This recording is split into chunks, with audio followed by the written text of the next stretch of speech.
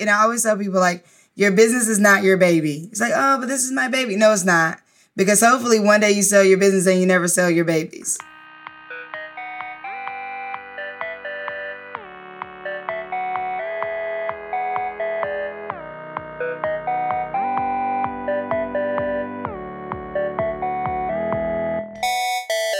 Gina Trapani. Paul, how you doing today?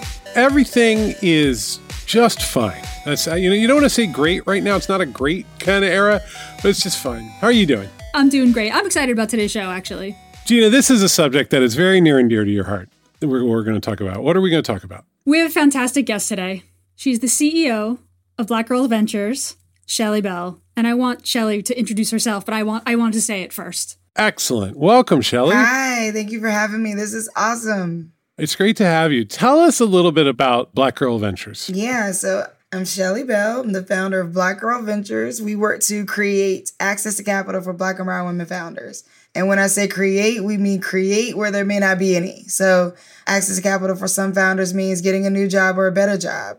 Access to capital for some founders means access to grants, access to loans, access to investment capital. So we really try to work to be sure access to more customers. So we try to look at access to capital holistically. We believe that with access to capital, financial capital, community, which means new networks, and capacity, that founders are able to create long-term sustainable businesses. That's amazing. Tell us more. How? How do you do all that? Just a little mandate. Just a little something, making the world a little bit better. Well, would it help to tell you the story of like, okay. Yeah, please. How did this come about? All right, here we go. So I was engaged to a man who did not want me to start a business, actually.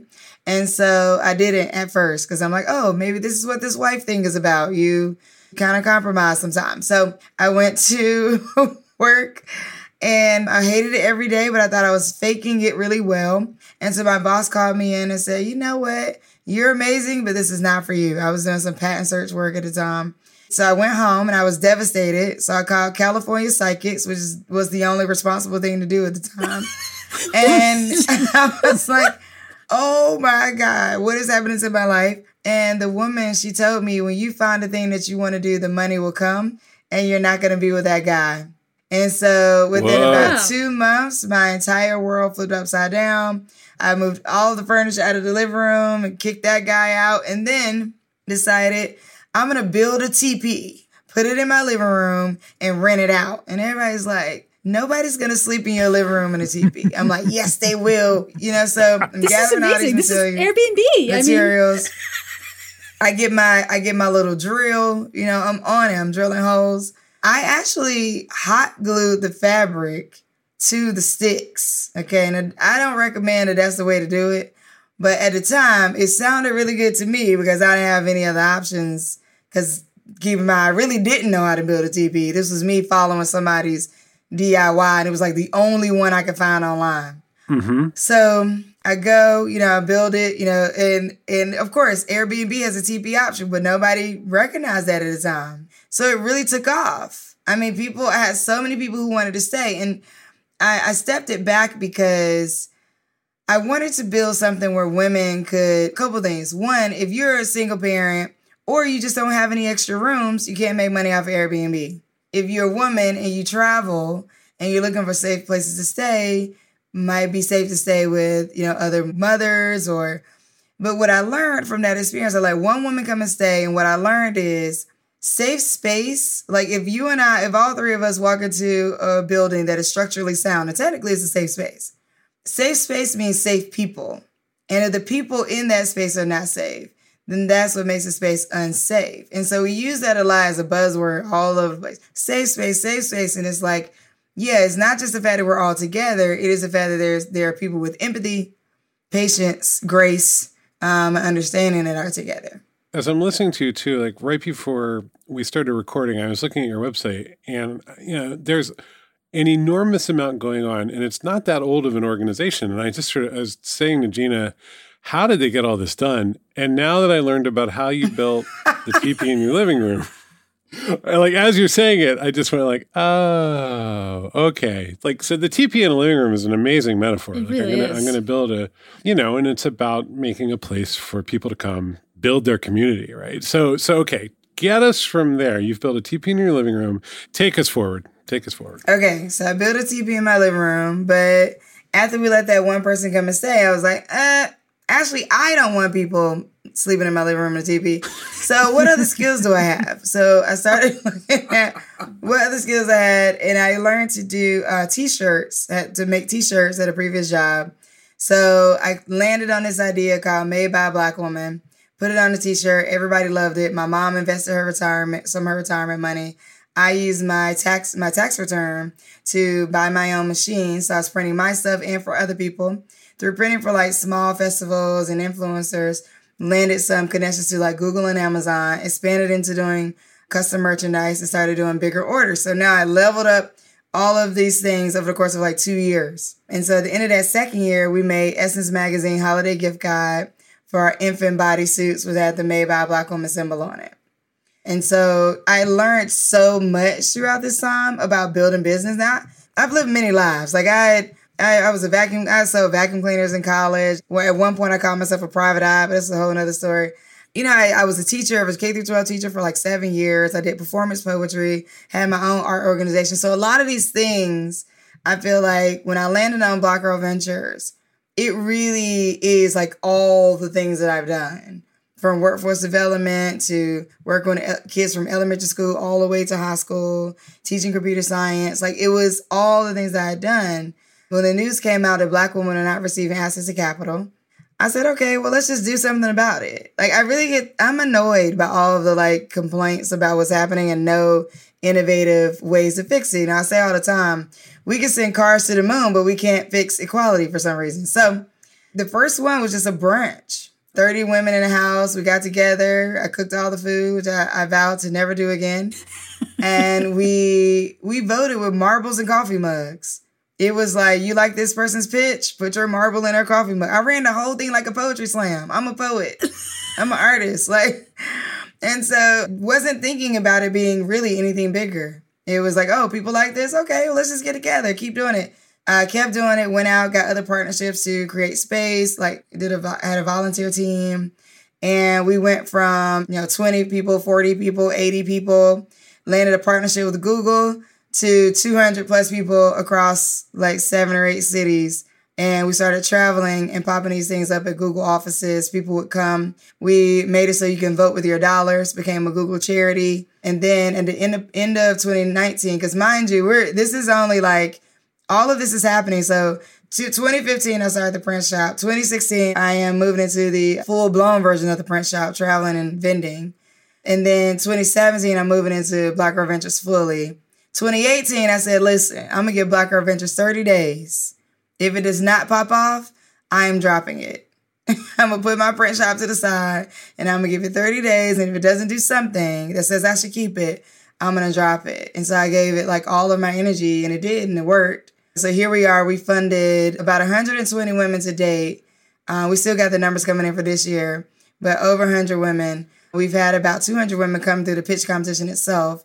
But then we also have 5 chapters where we have 3 to 5 women on the ground who actually work on behalf of Black Girl Ventures, furthering the efforts that I've created. So we package the pitch competition efforts and give it to them so that they can do it on their own.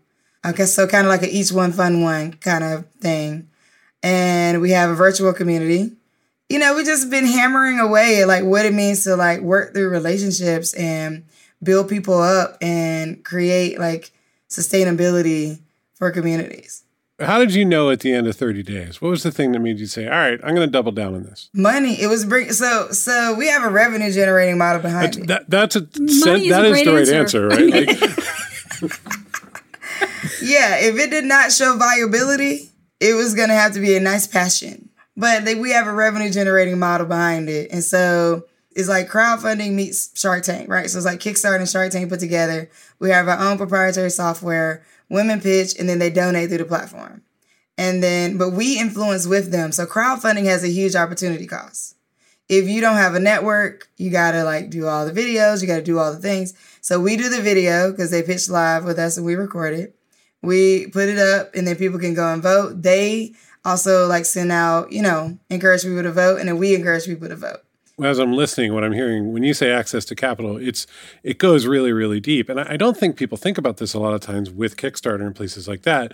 But the really good, really successful Kickstarters have thousands of dollars of investment in just how they communicate outwards. And if you're a new investor, you don't have access to that. So is that one of the things that you're doing? You're getting people kind of, into this world. So you help them with the video. Like, what else happens? And I guess maybe talk a little bit about the platform you've built, which is SheRaise, right? Yes. So the full operations look like we have an application process. We have reviewers that are business, from the business community. We select about 8 to 10 people, and then they have pitch practice. So we actually coach them. So they have we do 2 pitch practices with them. After that, we do, right now because of COVID, we do like a recording where everybody's there, the judges, and then we run through the whole thing as if it's live. We have our alumni actually available to watch, or people in our BGV Connect community, our incubator, that can watch to learn from. And then we have a production team that puts it all together, makes it look amazing. And then we put it out into like a live event where people can go and use it. So with SheRaise, I could find platforms that will let people vote, and I could find platforms that will let people donate. And then I could find platforms that will let people vote and then donate later. But I couldn't find anything that would let people attach their vote to a donation and create levels of transparency that I wanted to create. So on the back end of SheRaise, our founders can see everything. They can see how many votes they're getting. They can see their comments. They can see the fees that we take. They can see the capital that's coming out to them. We try to create as much transparency as possible, because in the Black community and underrepresented communities in general, trust is really important. And we take it seriously. And that is our currency in Black Girl Ventures, is our brand trust. From a voter standpoint, you can go to the website, you can click through, you can look at the videos that are there, learn about founders that have already pitched. And then if there's an active event, you can actually go in and you can check out. So another thing I couldn't find was a platform that will let people vote and donate and vote for more than one person at a time. So you can vote in a checkout function. So you go and you can put in as many dollars for as many people as you want, hit checkout, you can comment on as many of them, the people that you donated to. And then it sends you a donation receipt on the back end for what you donate. And these donations are 501c3, nonprofit donations. So that's also a benefit for our ability to influence people to give. Where do you find people are finding out about the events, and where are the people who are voting and donating coming from? Yeah, so I have a way that I enter cities. And so I would say originally the way we would go into cities was to do a lot of relationship building. And so then we would create our own version of our own word of mouth. I think at this point, word of mouth, we are word of mouth 10X, meaning we have different brands and influencing people and that we've worked with that that just work with us. They picked us up. So I have a huge amount of gratitude for being found in that way, and people just sending it out, sharing it, and really being willing to get involved. So I honestly have to say, word of mouth. I mean, we're big on Instagram. Instagram was one of the places that we started, and we doubled down on Instagram as a major platform for us. But also, it is the mushy stuff that's just I like them. It's really that kind of stuff. And we work through people. We work through people with everything we do. And we try to, as much as possible, create automation around working with people as authentically as possible. It'd be good to get a couple examples of funded pitches so that listeners understand kind of what the sort of things that are getting built. Totally. So we have a woman in one of our alumni, Kai XR is her platform, and she takes children through field trip experiences using VR. The story is, when I met her about 2 years ago, she hadn't pitched at all. And so I pitch coached her for a event that I did as a part of a partnership with the Cape Horse Center out in the Bay. And she won. And so then I invited her to come pitch at the Black Girl Ventures South by Southwest competition. She pitched there, she won again. And when she pitched, literally everybody clapped for a minute straight. And we knew then, okay, this is the winner. Her story is just so amazing considering what it means to have not had field trip experiences growing up, from not being able to afford them, or just them being taken out of school altogether. And her background is huge. She's been a journalist. She's done a lot of things and decided to double down on this as a business. We also have a husband and wife duo. They have a company called Spend It, where while you're regularly shopping, you can actually pay your utility bills at the same time. So you can decide to that a certain amount of like $1 or extra $2-3 on top of your spending goes to your utility bills every time you shop. And you could choose other debts too. But one of the things I found particularly interesting is that the utility bills as like an ongoing bill you will always have to pay. And considering that even in a pandemic, people have not stopped spending. So, how could we help people do a little bit of both? So I love what they're working on in their story. And then the wife also became one of our change agents, which is one of the chapter leads out in Houston. People should check out the KayXR website, which has the best use of really bright color of any startup website I've seen in a while. Everybody's really into these sort of drab websites now. This thing is great. 3-minute pitch. What's got to be in a 3-minute pitch? It's so straightforward. Like, who are you? Why are you? Why do we care? And then what's the model? Like, people want, the investors, even the donors, they want to know what's the model behind this? Is it sustainable? Is it going to work long term? A recent pitch competition that we just had, which was we partnered with a group called Rare Beauty Brands, who then brought in Ulta Beauty, which allowed us to be able to have the winner have an opportunity to actually sell from ultabeauty.com. With that 3 minutes, a place like Ulta wants to know, can you handle the volume? Do you have the traction? Do you have the manufacturing that can handle selling from a place like ultabeauty.com? They're also particularly interested in, working with more underrepresented founders. So, those questions may look a certain way. And then investors in general, they also want to know, do you have the traction? Do you have the model?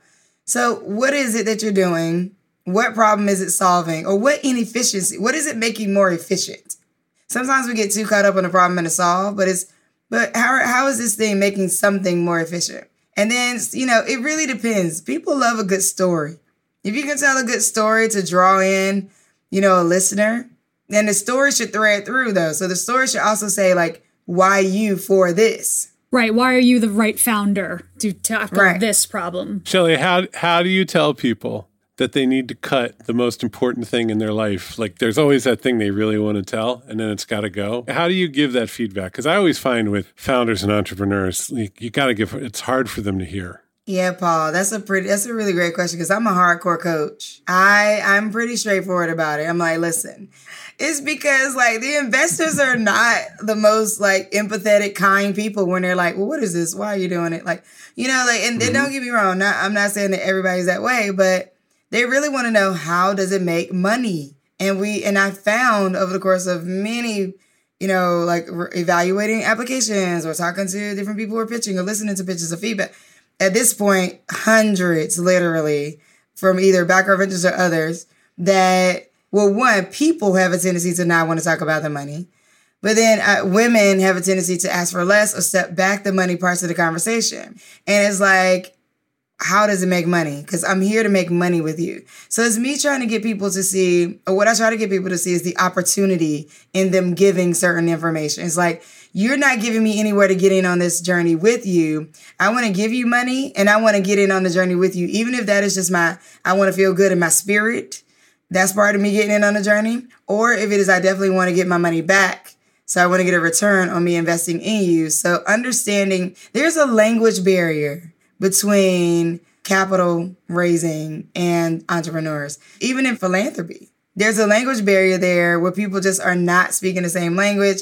And that's why they're not able to get like capital. What is the piece of advice? You said you're a hardcore coach, and I don't doubt it. What is the thing that you find yourself telling founders when you're coaching them about their pitches kind of over and over, like the most common mistake? Yeah, I would say, how does it make money and why would I care about this? Like, I get that you care about it, but why would I care enough to give you my money? You're not showing me where to give you the money. So if you're not explaining your financial model, if you're not talking about your traction, you're not giving me indications of longevity and sustainability, I got to know that if I give you this capital, if I, as an investor, we're investing, that 5 years from now, you're going to still be around.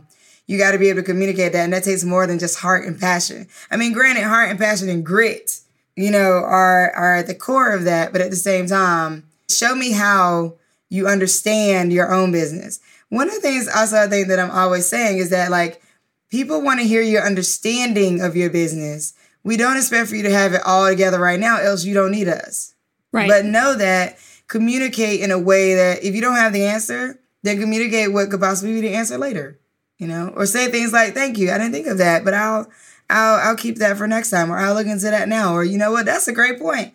I'll actually pull that into what I'm doing. Like, that's what people want to hear, that you're coachable, that you're working through, and that you understand creating a business, not just a pitch. One of the hardest things about coaching, right, is, and I've been on the other side of this, where I remember, so I used to be a writer, but I had this brutal editor, and she just said to me one point, she was like, that is a really important story to you, and it's incredibly boring to me. And once, like 6 months later, when I was able to feel something again, I remember going, like, how important it is and how important a signal it is to pick up on boredom. Like, people, those entrepreneurs want to be interested. And actually, you're lucky if you get one of the ones who's like, what the hell is this? The worst, now we're back on the other side of the table. This is me, because I don't like to confront a lot of the time. And I'll be the one going like, oh, that's very interesting. Thank you for your time, which is a disaster, right? Like, no one's getting any value out of that. We're just kind of confused. So getting people to kind of be interesting, and it's the hardest feedback to give, because you got to say, like, you're not interesting right now. You need to do something that other people care about. And they're sitting there with their whole life in their hands going, people don't care about this? It's just hurtful. So really what you're saying is to be a good coach and get people into the 3-minute pitch, you just have to be very hurtful. I don't think that's what Shelly was saying, but okay. Not necessarily, I wasn't necessarily saying that, but constructive criticism is hard to take sometimes. Fair. Yeah. Very fair. Okay. Shelly, do you think that your founders see BGV as a stepping stone toward pitching like venture capital firms? How has that played out, or what are those conversations like? Yeah, 100%. The feedback that we get is they're more confident in going and pitching in front of someone else. And I think this is why it's important for me to keep it real and be really not hard, but like straight up, because what happens and again, there's a language barrier, a language difference culturally between these investors and them. Investors in anybody, by the way, but investors in them, because the investor is not there to always like understand you. And then they won't give you the feedback the straight up feedback. They'll just be like, okay, thank you. And then you'll be like, what happened? Why didn't it work? I wonder why did they? And so I think like in order for you to, we've had women say like, I've sat in 13-week courses and I've never gotten as much feedback or felt as confident as I have through sitting through this 1-hour pitch coaching. So I think, yes, they're more apt to go out and pitch when they feel like they've had some really straight up feedback about what they're doing and some understanding. Because really a lot of what I do is like reframing. It's like, okay, yes to this, and have you ever thought about, consider, move these colors around. This is too much work, too many words. Here's what people are looking for. If you've never been in touch with, certain people, then how do you know what they're looking for? Let me say something and then you tell me how wrong I am, which is that what I'm hearing is access to capital. The biggest gap is communication skills. It's everything else is there to make a viable business, and not even communication skills, but the ability to communicate to a specific type of investor. That seems to be the big gap that you're spending a lot of your time closing up. Is that a fair statement, or are there things I'm missing? I would add to that, like, it's not just on the founder side. The investor challenges are there. Like the investors, they're not being able to, really communicate well or understand, or even feel like they have to understand the founders that they're about to invest in. That is a problem. So I would say that, like, yes, it is all about communicating. That's what you're doing when you're pitching. You're communicating. That's what your pitch deck is doing. It's communicating.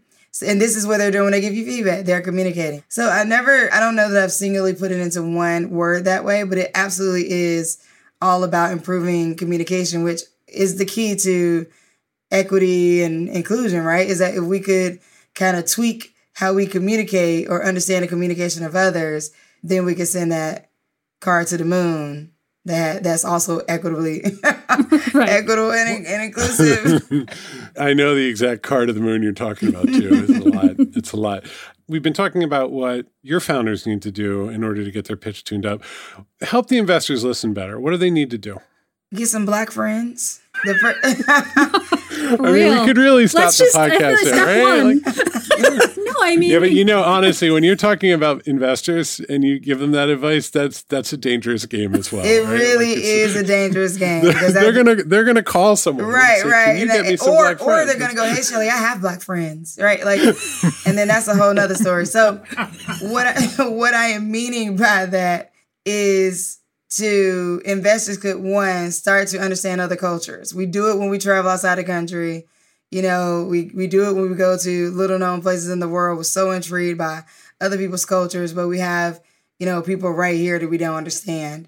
And so I would say, like, if you could take a step back and explore culture the same way you explore culture when you go to other countries. You don't go there taxing all of the people in the country to teach you how to be. You read up first. You understand first. You try to find out as much as you can, and then you go and you attempt to acclimate and not interrupt or disrupt. So I think like that kind of way of thinking, since we already have it in us when we travel, why not try and move that into this realm? I think another thing is really honoring Black history. And I don't mean Black History Month or like some particular incidents regarding Martin Luther King. What I'm meaning by that is understand that the Black community has only had about 60 years uninterrupted to grow wealth. And, if we count the subprime mortgage crisis level things, then really we talking 10, 15 years, right? If that. Having an understanding of that, there's no way that founder can fare up against a 100+ year system of growing wealth, right? So in that case, you just got to put different eyes on it. You got to put different ears on it. You got to listen to it different, because these founders are coming up with things that will absolutely shape the future of work, shape the future of education, shape the future of the financial industry. And, to be so removed from what it means to innovate as an investor and not be able to see, all because of what risk? I think it's so interesting. Like, we keep treating investment like it's blackjack, but it's really roulette. We keep acting like it's so predictable, as if we can absolutely determine that the white guy with the backpack is going to be the right founder because he knows how to just live with a toothbrush and boxers. Like, what? We also forget that he fails 99% of the time. And yet he presents as if he hasn't at all. I mean, I think about just the confidence gap. Like, I've seen not to make broad gender-based generalizations, but I'm going to do that. Do it, Gina, do it. Men who know very little and present as if they are the absolute experts. And you have women who are, proven and just are absolute experts and who will say, I'm on my path, I'm learning. And just that slightly different presentation, right? No, I know. And the dude, because, the dude has read like 5 web pages and the woman has a master's degree. Right? And I've seen it. That's what the studies show. Women look at a job description, they want to meet like 95% of it. And a man will look at it and say, oh, I got 2 of these, I'm going for it. The research shows, that women also make you more money when you invest in them. They also save money better. They also outpace men, I think around 6% when it comes to crowdfunding, successful crowdfunding. And I've been saying lately, like, investors can't tell us that they're looking at the numbers, because all the numbers say invest in women. All the numbers say invest in diverse teams. And if you are looking at diversity as just skin color, then that's also a challenge we got to talk about, right? Like, there's cognitive diversity. There's neurodiversity. Like, there's just so many ways to be diverse. It's differently able. That we just have totally disregarded when it comes to what it means to be diverse. It's an interesting journey. I'm optimistic because I'm a serial optimist that the positivity is there and people will pick it up and run with it. What I love about this story is it goes from, I called the hotline, I built a TP, and now I have a 5-city platform with total transparency about funding. You seem to have a couple hundred founders in your directory. So that is just a flat out accomplishment. It's really fascinating to see. And, as you poke through, I looked at a couple of profiles and it's just like, these are really interesting human beings who are doing a tremendous amount of stuff. So people should go check this out. Black Girl Ventures. Yeah, if someone wanted to donate or support or attend the next event, they should go to the website. blackgirlventures.org. If you're a founder and any founder of any color, we also put out a lot of resource alerts, a lot of job alerts. So definitely follow us. on Instagram at Black Girl Ventures. Any other cities, any other chapters that are growing? What's your next city? Yeah. I mean, so right now we have efforts in general across 12 cities. We have the largest presence on the East Coast for entrepreneur support organization for Black and brown women. We are about to launch a chapter in New York. We'll be working with Johnny Walker Brands on that. And we have a brand called Omaze, which we'll be launching chapters in LA and Houston. There's a couple things I can't quite talk about yet with some really big partners. But yeah, we definitely have a goal to stretch out across the country and then to look at going international. So look, Shelly, if anybody wants to get in touch with you specifically, what's the best way to follow you, reach out? What should they do? Yeah, I am Shelly Bell everywhere. IAMSHELLY, B as in boy, ELL. So whether you are, Instagram, Twitter, my website, IamShellyBell.com, you can reach out to me on any of those. Good. Well, thank you so much for coming on. Thank you for having me. All right, Gina, I'm going to go build a teepee. That was amazing. That was amazing. One of the best origin stories ever. I was like, did she say teepee? She did. Most origin stories don't have a beginning that awesome and then a really happy ending. That was very cool. All right, so good. So people should check out blackgirlventures.org. That's a lot of platform to build in, not a long time, and some unique intellectual property. And the founder directory is just really interesting. There's just a lot going on in terms of investors who should be listening. Reading there is, I think, a good place to start, at least for me. The investment community always talks about disruptive products, but when most investors need to be disrupted. So I love the work that's going on here. You don't say. You couldn't tell from my broad smile this entire conversation. I like when Gina keeps me honest. All right, so hello at postlight.com if you need us, where we build wonderful things online. We're a good strategy partner. And as we noted in here, we do like to stay connected to the community, and we do like to support people with great organizations like this. Gina, are you going to get back to work? I'm going to get back to work. Lots to do. This was a lot of fun. Thanks, Paul. Bye.